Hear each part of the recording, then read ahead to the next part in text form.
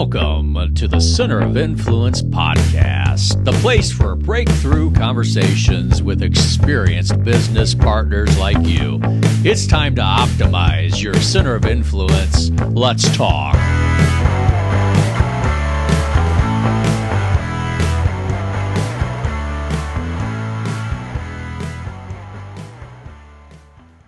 Hello, everyone, and welcome into the COI Center of Influence podcast. I am Nick Gentile here again with John DeFreitas, and today we are joined by Beau Beery, multifamily advisor, multifamily broker out of Florida. Beau, thanks for joining us. Yeah, man, it's a pleasure to be here. I'm glad you guys were patient. I know you contacted me a few months ago, and it's good that we're finally here. Yeah, I know John was really excited to have you on. I think he's already learned a lot of things from you and all of the different multimedia platforms that you're on and books and all kinds of things. Yeah. So we're looking forward to talking to you. Yeah, man. It's all about adding value. Yeah, absolutely. I want to start off by getting to know you a little bit better. I know John's pretty familiar with you and your background, but tell me a little bit about Beau and how you got to where you're at today. Yeah, man. I grew up in a real small town called Wielaka, Florida, which today is like 400 people. It was probably 200 people in the 80s. I was there till I was 14, 15 years old. We used to go to Palaca to have fun. If you know what Palaca is, if you go there because that's like the big city, you're in a small town. From there, my mom was a teacher. And so she then decided to teach at Pearson High School in Pearson, Florida, which is another burning metropolis of about 1,500 people. Total high school was 69 graduating students, Fern capital of the world.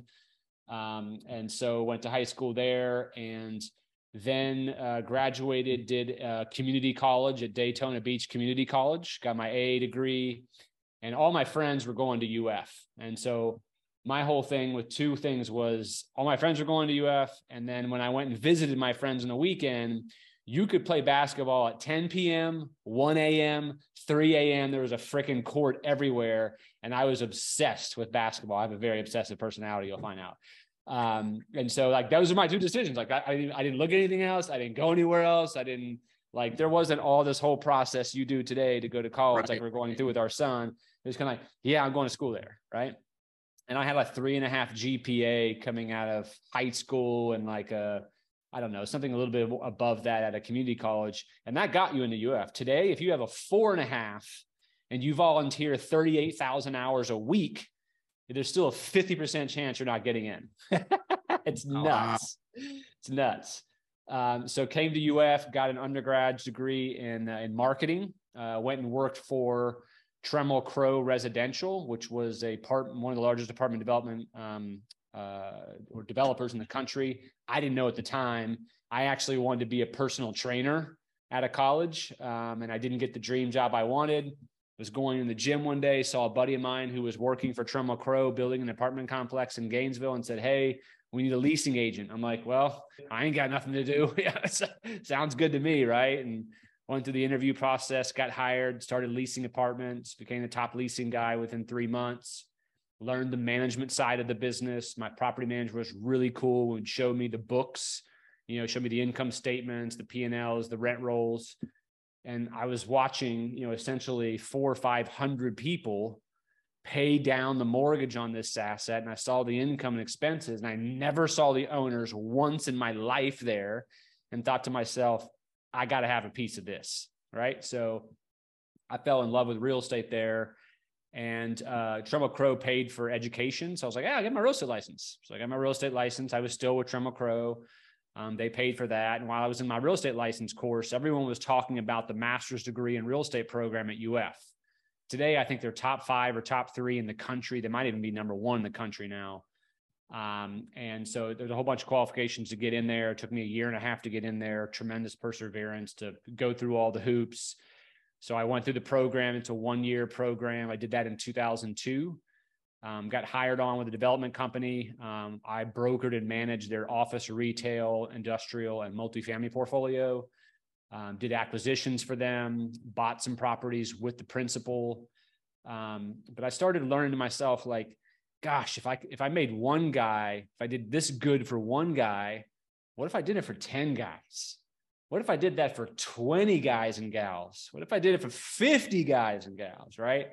And so an opportunity presented itself to acquire a Coldwell Banker and a Coldwell Banker commercial franchise that had been in the business here for over 100 years. Acquired it with a very prominent family in town. They ran the business. All I did was broker multifamily assets. And the business just kind of took off. I owned that for 10 years with them, sold it back to them, and started my own boutique multifamily brokerage firm called Beau, Beery Multifamily Advisors. I did that in 2021. That's it. That's the catch up. That's like awesome. Small version, right? Yeah. So when you were with Coldwell and you decided to go on, do your own thing, what kind of motivated you to do that? I think you reach a point in your career, let's just use brokerage for an example, and the same thing exists in the lending world, right? So you'll understand this. You reach, the 10,000 hour rule, right? You get so good at putting so many hours into your business that you become known for that, right? And your brand, your ability to produce for your customers exceeds what that of the company can do for you, right? And it's nothing against Coldwell Banker Commercial. It could have been Marcus and Millichap or Seaver Trudell's. It doesn't matter what it was. And not that my brand is bigger than any one of those guys, because that's not remotely likely. But the point is that in our business, and I think in many businesses that are not banking or real estate related, customers follow the person, not the company, right? And so after a number of years, I started noticing that and speaking with my customers and said, hey, if I started my own gig, would you care? I mean, and they're like, and every single one of them was like, Beau, we do business with you. We don't care what your company is. And so, I did the leap. And when I did the leap, it wasn't much of a leap to begin with, because even when I had the Coldwell Banker Commercial, it's not like I plastered that logo on everything I did. I didn't talk about it. It wasn't even a thing, right? If you can produce for a customer, they don't care what it is, right? But when I did the changeover, I never even did an announcement, didn't do a PR blast, didn't do it on social media. Literally to this day, have not made an announcement that I started Beau, Beery Multifamily Advisors. I just changed my email signature, changed my website, removed the logo a little bit. And I went almost 2 years before the first customer was like, are you with Coldwell Banker Commercial anymore? I'm like, no. I sold it back to him. Nobody even knew. Swear to God, nobody knew, right? Because I'm the person producing value for them, and it wasn't. Now, listen, if I was, and I'm not saying this is for every broker or person in the mortgage business, but depending on the type of product you market, if I did institutional grade assets, right, that were $80 million and up on average, I may want to have a publicly traded brokerage behind my name. Frankly, I think I'd still have broken off, but that can certainly have its great advantages. I wanted control of my destiny, my hours, where I work, my home office, that chair I sit in right over there, who I hire, what I spend on. I wanted full control of my branding, my marketing, my CRM that belonged to me. There's a lot of things that I wanted that you couldn't get in other houses, and mostly it's just the autonomy. So was there a certain point where you realized that you were having that relationship with your customers, or that ability to retain them personally? And then did you make any changes from that point when you made that realization that helped you keep building on that? Honestly, I probably could have done it 10 years earlier. I think what happens is we get so busy in our business, and we don't, first of all, even when we think about doing a change, we think it's an overwhelming change that we have to change stationery and logos and do letters and DBPR and all this stuff. And it's just really not that much work.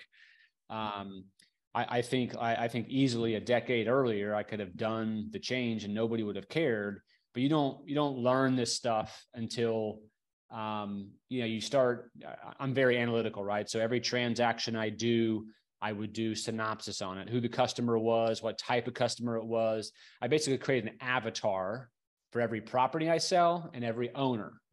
And because I track stats on everything I do, not just those 2 components I did, but the entire market, if you follow me on LinkedIn, you'll see my stats.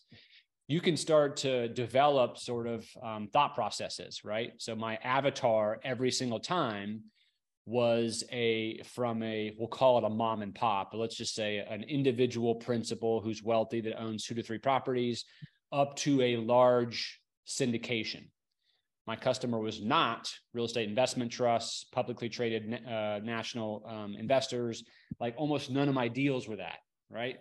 And so once I started developing my avatar, I became more comfortable with the thought of breaking off, because those are the type of folks that don't get who you're with or what your brand is or your company. If you produce for them and bring them deals and then hit home runs from them on the sale, they're going to hire you. If your company was Strawberry Shortcake Realty, they don't care.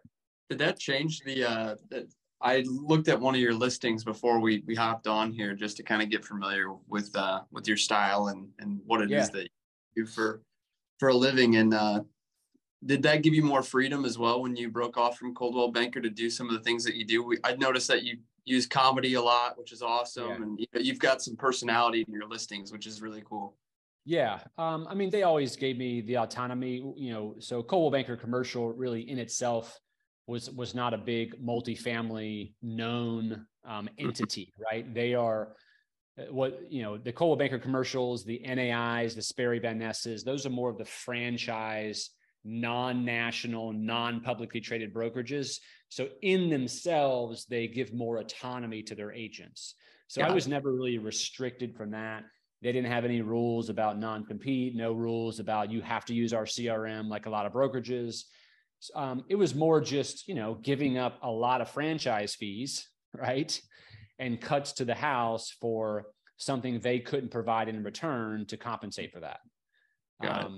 And that's not the case for all agents. For some agents, they should stay where they are. And there's a benefit to being fed some of those types of things. But on the multifamily side, there wasn't a mutual beneficial relationship, really. And that's nothing against them. It's just the way the model's set up. Yeah. No, that makes sense. I also noticed that I was looking at the Lakeshore Gainesville video. Oh, yeah. And I love the fact that you let the seller tell a story at the beginning of it about, the history of the building. And where did that come from? Is that something that you tried out and it just worked really well? Great question, man. Not many. Spoke to me in the first seconds of that video. Kudos to you, Nick. I do I don't know how many podcasts and nobody's picked up on that, but the story is pretty neat. So when COVID hit, March 2020, by around July, I'm watching more YouTube videos, right? Because I'm bored and there ain't nothing moving. All I'm doing is playing a psychologist for my investors so they don't jump off a bridge, right? So I'm watching YouTube videos. I'm like, oh, I can start a YouTube channel. So I started a YouTube channel, and it started off where I would do the teaching stuff that you see on my channel, where I talk to beginning investors, advanced level investors. We talk about analytics. But also I started watching this residential agent who you may have heard of called Ryan Serhant. And he is, self-proclaimed #1 residential agent in New York, and probably is. I mean, the cat does billions of dollars in volume. He's off the charts. And he does these really cool listing videos where he walks through these $20 million condos in New York, and basically almost makes like a Hollywood movie of these listings. And sometimes he's funny and sometimes he's serious, and whatever it is. The thought process behind Ryan is that, number one, if he does a good enough video, it'll sell. But number two, it's being seen by, sheiks in Abu Dhabi and people in different countries. And so tremendous exposure. But secondly, my thought process is when that cat walks into a listing appointment and sits down with them and has 100,000 subscribers on YouTube and shows them the kind of things they'll be doing for their house or condo, right? And then shows him his social media presence about what he has, that totally separates him from any kind of listing presentation that person has ever seen. And I thought to myself, I have that kind of personality. I could do something like that, right? And so I was, my first listing that I did this on was a little 16 unit student housing asset in Gainesville that had been marketed by a couple brokers. The owner would never give them the listing agreement, but several brokers tried to sell this thing. Big price on it. I knew the owner, called them up and said, listen, man, I want you to watch a couple of these Ryan Serhant videos. And I said, my idea is, I said, no listing agreement. Just allow me to create a freaking movie for this property. And I will get you X price. You will pay me X percent on the fee. Does that sound okay? And he's like, yeah, sure. Right. So I hired an outside film crew, 5 guys who I knew one of the principals. He was the son of another residential realtor. Brought them out there, created this killer walkthrough video that was really funny, but also talked about the property and the submarket and the market. And I mean, I sold it like bam. I mean, just bam. It was immediate. I mean, just tons of views and people calling me and not just, not just really highlighted the property, which was the whole point, and got the price and sold it and earned the fee. But really I caught on to like, I got something here. Right. Mm-hmm. And it's you have to understand, most investors in the multifamily world, they aren't from the market in which they're buying in. In fact, almost no one buys in the same market a listing comes up in because they think everything's overpriced. Right. What I'm attracting is people from all over the world, not just the United States, from all over the world, who will buy a 16-unit deal in Jacksonville, Florida, right?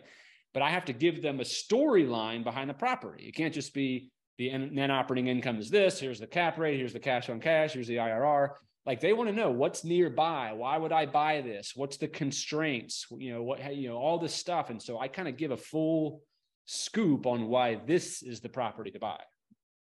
Believe that. Are you starting to see that the change in your market down there? For larger assets, yes. I mean, there's still the same number of buyers. The difference is the buyers are not killing each other to try to win the deal, Mm-hmm. right? They're all being very cautious, and I'm more so having to sell the deal, right? But the smaller the asset gets, there's still tremendous amount of still very major competitive under 30, 40 units. Because while interest rates affect every property proportionally, the actual dollar number is different, right? So in a $20 million apartment complex, that could have been $3 million in value wiped out, okay? $2.5 to $3 million. The guy who owns a 15-unit, $3 million asset, it's $100,000, it's $150,000. He's not going to not sell over that. Right. Do you think inventory is starting to build up a little bit? What do you mean by that? But you mean the number of deals coming for sale, or you mean the amount of inventory being built? Well, are you guys still building down there? Yeah, I mean, in our parts, there's a lot of units coming online. Like, there's a lot of ones under construction. There's a lot of ones proposed. I think the ones that are proposed will probably be cut in half over the coming months. Yes, partly in part to insurance, but really it's construction costs and partly to interest rates, but mostly construction costs and insurance is severe in Florida.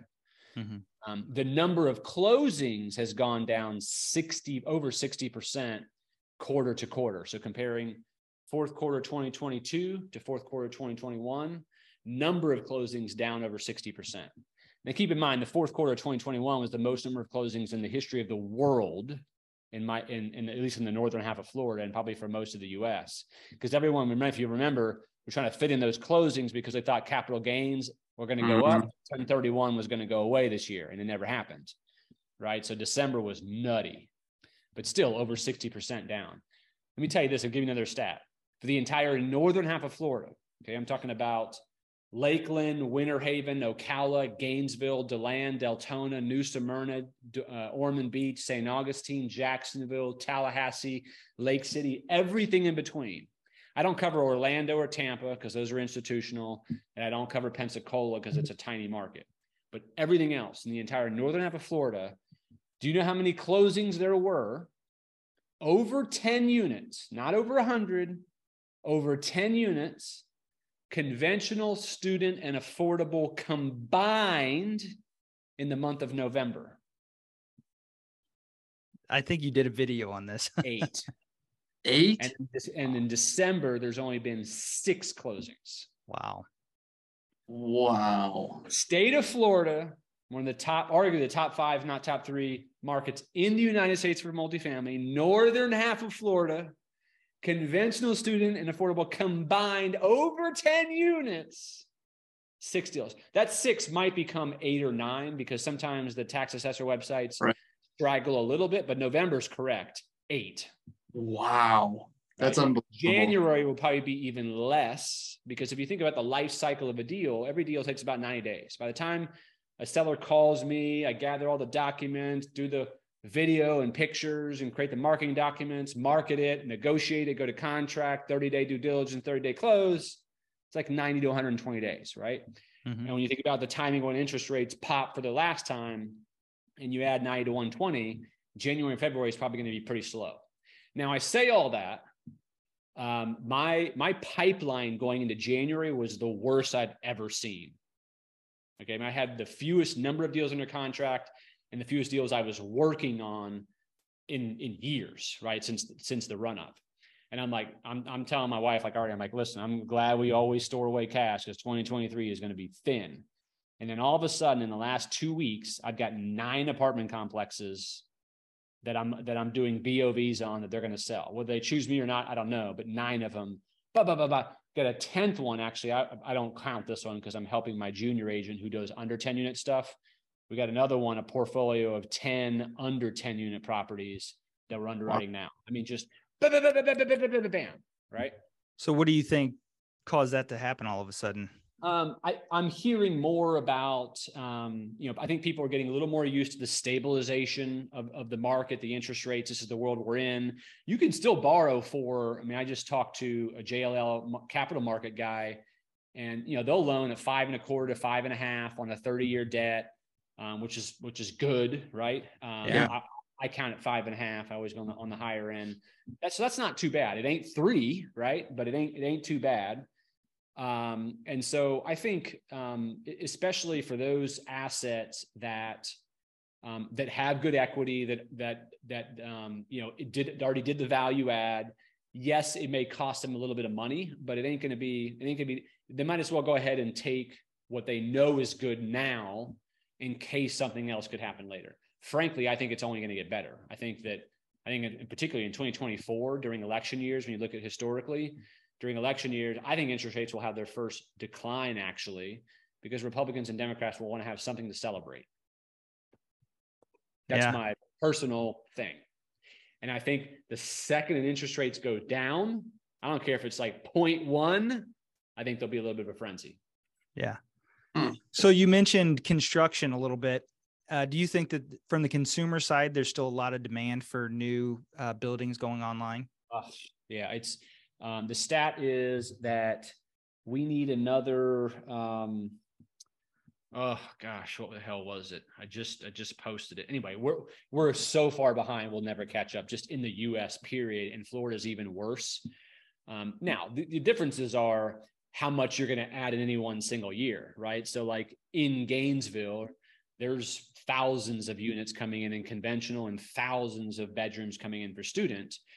And in the 1.5 years that are coming in, we'll be able to absorb them all without any pain? Probably not, right? But over the next, I think the stat went to 2040, we'll never be able to deliver enough. It's just not. And the constraints are barriers to entry, with impact fees, getting developments approved, markets in which they always say no to new developments anyway. Like, a lot of it's governmental restraints that don't allow a number of units to come in. You get like 1,400 people a day coming in Florida. We can't build enough apartment complexes for that. Yeah. Well, yeah, I just saw a article about the amount of people leaving other states and going to Florida right now is still, it's going crazy. I think it was it's number 2 state in the country for migration in, behind Texas. I mean, it's cold and rainy here. I don't know why you wouldn't want to stay in Illinois. It's perfect. Illa who? Yeah. So I wanted to take Oh, I was sorry, gonna say, Nick. people spend their whole lives here in Central Illinois talking about what year I'm going to move to Florida. Yeah, Like, exactly. the decades people will talk about it. Exactly. All our customers. Yeah. Yeah. So No I kidding. wanted to take a few minutes and talk about your social media presence. Anybody who follows you knows that you're on multiple platforms. So I kind of wanted to see what your favorite platforms are, which ones you get seen on the most, and also which ones you have you feel have afforded the best for your business. Yeah, awesome questions. Also, very good questions that not many get asked. So kudos to you on that. So I have studied this extensively, and I will give you the summary and then I'll give you the backup. The summary is YouTube and LinkedIn by far are number one for anyone in commercial real estate. I tested for a 6-month period TikTok, Facebook Reels, YouTube Reels, and Instagram, and miserably failed on every single one of them. I just, I would try to be funny. I tried to be serious. I tried to do action, just stats, all kinds of stuff. And I don't know the ins and outs. I just know that the algorithms on those platforms are not as good for at least commercial real estate people. I think a residential realtor on TikTok and Instagram, all that, they kill it, right? It's an emotional product. It's a move into it product. It's selling themselves as a person. It's a different sell.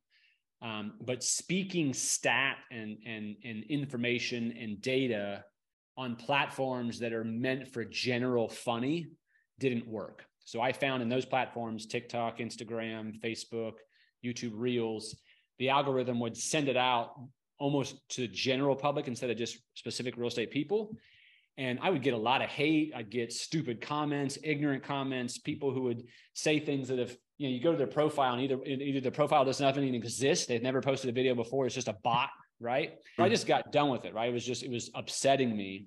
Mm-hmm. Meanwhile, my LinkedIn and my YouTube, I've never had a negative comment, right? Because these are my people. These are all people who are in real estate, who this is what they do for a living. It's what they do all day long. They get what I put out there. They're helpful to me. I'm helpful to them. So to me, LinkedIn, number one, is by far the best platform, because everyone in our business and business in general, most of those folks are on LinkedIn, right? Not all of them visit every day, right? But every customer that owns every apartment complex in my market, all 996 of those investors, if they're on LinkedIn, I connect with them right away, right? Because now I have them captured as part of my drip marketing program. They're seeing these posts, right? I'm also emailing them. I'm also calling them. They're also getting a mailing from me.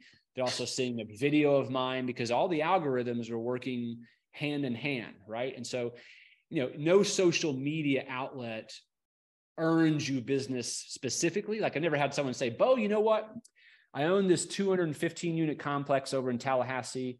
And man, that LinkedIn post you did the other day, amazing, right? My partners and I immediately said, that's the guy we're going to list with. And I did it specifically because of that post. It's never happened.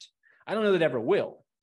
But in addition to regularly seeing my LinkedIn content that is solid, that they can read in 10 seconds or less, and when they go on YouTube to watch a car video and somehow the algorithm has figured out this guy's in multifamily, let me show you Beau knows multifamily. And they're getting a postcard from me that's super informational stuff. And I'm calling them every couple months to add value in their life and never ask them to sell.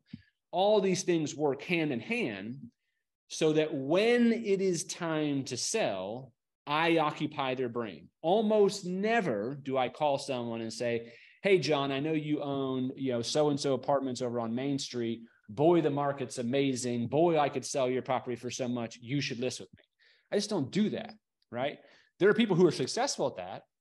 It's an uncomfortable phone call to me. My whole mantra is I want to add so much value in your business and personal life with no strings to ever what's attached. I do it because I love to do it. It makes me feel good.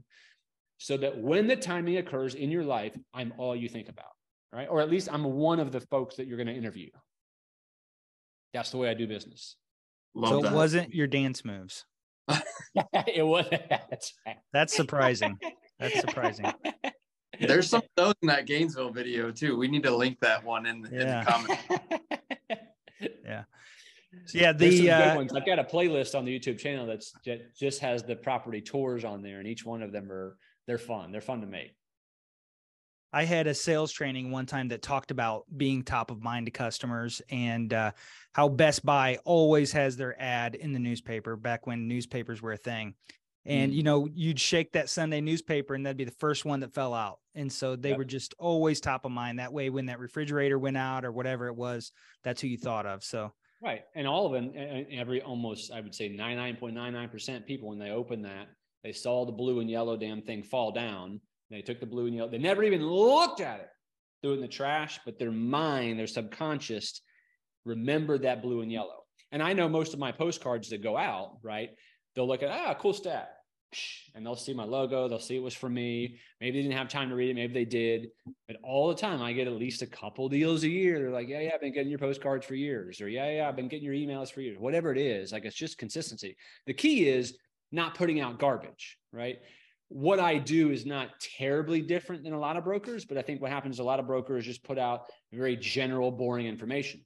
I maintain an incredible CRM that I've self-created all the data. I self-source all the data. I don't use a CoStar and a Reese and all these places that have inaccurate information. I get all the data. So when I put out information, it's something that I know if I owned that complex, I would want to know.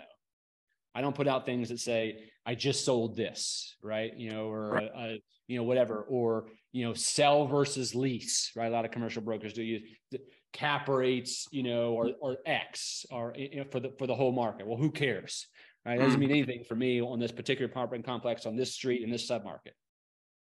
So I try to put out stuff that's kind of like, oh, wow, I didn't know that. Yeah. So I want to be mindful of your time. We've been talking for a little bit here. I want to ask you one more thing. As far as, our podcast is talking about centers of influence, are there any business people, centers of influence in your world that you could not do business without, have really been a huge help to you being successful? Yeah. Number one, most important, besides family and so forth, right? I mean, your wife or your spouse is always one that takes the brunt and keeps you going, right? But it's my coach, Blaine Strickland. So Blaine Strickland is a commercial real estate coach. He's world renowned. He's an unbelievable mentor. I've had him for at least a decade, known him for probably 20 years. I've always had a coach. I'll always have a coach. I have a swim coach. I have a workout coach. I have a driving coach. I have a commercial real estate coach. I'm a big believer in mentorship because it propels you ahead of the competition. It puts you well ahead of your game. And mostly what Blaine does for me is he's a 30,000 foot thinker, and I'm not. I'm a guy that if you give me 10 steps to do in order to accomplish something, I do the 10 steps. I don't know how to think of the 10 steps. I don't know how to think bigger about myself, but Blaine is why I have the presence that I do, why I wrote the book, the website, the starting my own company, the hiring the people that I have, the future things we're about to do that no one knows about. These are all things that my brain I'm not capable of thinking above myself. But when you have someone who's on the outside and can see inside, but is also watching other killers and coaching other killers in the world, like, they see things differently. But as business people, we're so entrenched in our own business and we're so busy. All we're trying to do is get through the day and just accomplish what we have to accomplish today, right? And then you get on a call with Blaine. He's kind of like, well, Beau, our next step is we need to think about doing this. And I'm like, yo, totally need to be doing that. Yeah. That's right? awesome. Well, I've got one more question for you too, kind of off of that same question that John just asked. I'm in the process of starting a young professionals networking group here in Central Illinois, and part of it's educational, and one of the topics that we have come up with for one of our educational sessions is a question that people ask all the time, and it's how do I find a mentor? How do I seek out a mentor? What kind of advice would you give for somebody in that that's in that space where they're looking for one, of where to start? Yeah, it's industry specific and word of mouth. Right. I mean, LinkedIn is phenomenal for that, man. Like, I mean, if you're call it a 20-year-old kid who's in his, second year of college and he wants to go into finance, right? I mean, it ain't hard. I would go on LinkedIn, I'd pimp out your profile phenomenally, right? Maybe even hire a LinkedIn coach. LinkedIn has all kinds of services where they can take your profile to the next level, buy a premium package, whatever it is, right? And then once you fill out that profile, start connecting with a lot of people that you actually know and are tight with, talk to your professors, whatever program you're in probably also has a board of directors for that specific program, connect with them, and then start having lunches. And hey, who do you know? Who should I sit down with? When I was in the college program, what I was good at was the networking part of it. I made my full-time job, and this is whether you're in college or not. Let's just say you're a 25-year-old, you're out of college. I made a list of all the people who I knew who were in that business. And I found out if I didn't know that person, who I knew that know them. And people want to help young people. And now is the best time to sit down with someone who you would never be able to sit down with in the future, right? So if you're a 24-year-old who just graduated and you're in business or you're selling widgets or whatever it is, to be able to call, John Smith, who is, worth $215 million and owns that company in your hometown. If you called him up and said, hey, John, my name is, Beau Beery. I'm a 24-year-old, just graduated from the University of Florida. Nick Gentile told me that he knows you from so-and-so and said, you'd be willing to give me 2 minutes of your time. I just want to ask you a couple of questions about your industry. I'm so interested. Your accomplishments have been amazing. I know how busy you are. 2 minutes, right? But I just dropped that nickname, right? And now John ain't going to not call me because now his reputation is at risk, Nick, right? Yep. And what would happen is older folks who have been successful, and I'm including that as a 47-year-old now, when a young kid calls me, that's unique. Like young kids just don't do that anymore, right? They don't reach out. And when a young guy calls me up and says, gives you a couple compliments, it boosts you up and says, hey man, I'm thinking about going to real estate. I heard you're the man. I heard you sell this and that, and you got great presence, blah, blah, blah. Man, if you ever have a couple minutes, man, I'd love to hop on a phone call, or they send me an email. And I want to one up it. I'm like, I'll come up and dude, let's do lunch. Like I see that you're over in Ocala or you're 40 minutes away. Why don't you come up to Gainesville? I'll take you out to lunch. And they're just like, oh, right. But I do it because I just want to help young people. Yeah. Right. It's so cool to be able to if that person becomes someone, I can tell my wife, I had lunch with him back in June. I'm pretty sure what I said to him made him that guy, right? Or whatever it is. We just like to help people, right? Yeah, yeah. But now is the time. Once you're 40 years old and you're in a competing business or competing company, you ain't taking that guy and he ain't going to give you his secrets. I'll give you all my secrets in a lunch. Did you hear that, John? 40 years old. Oh man, it's over for me.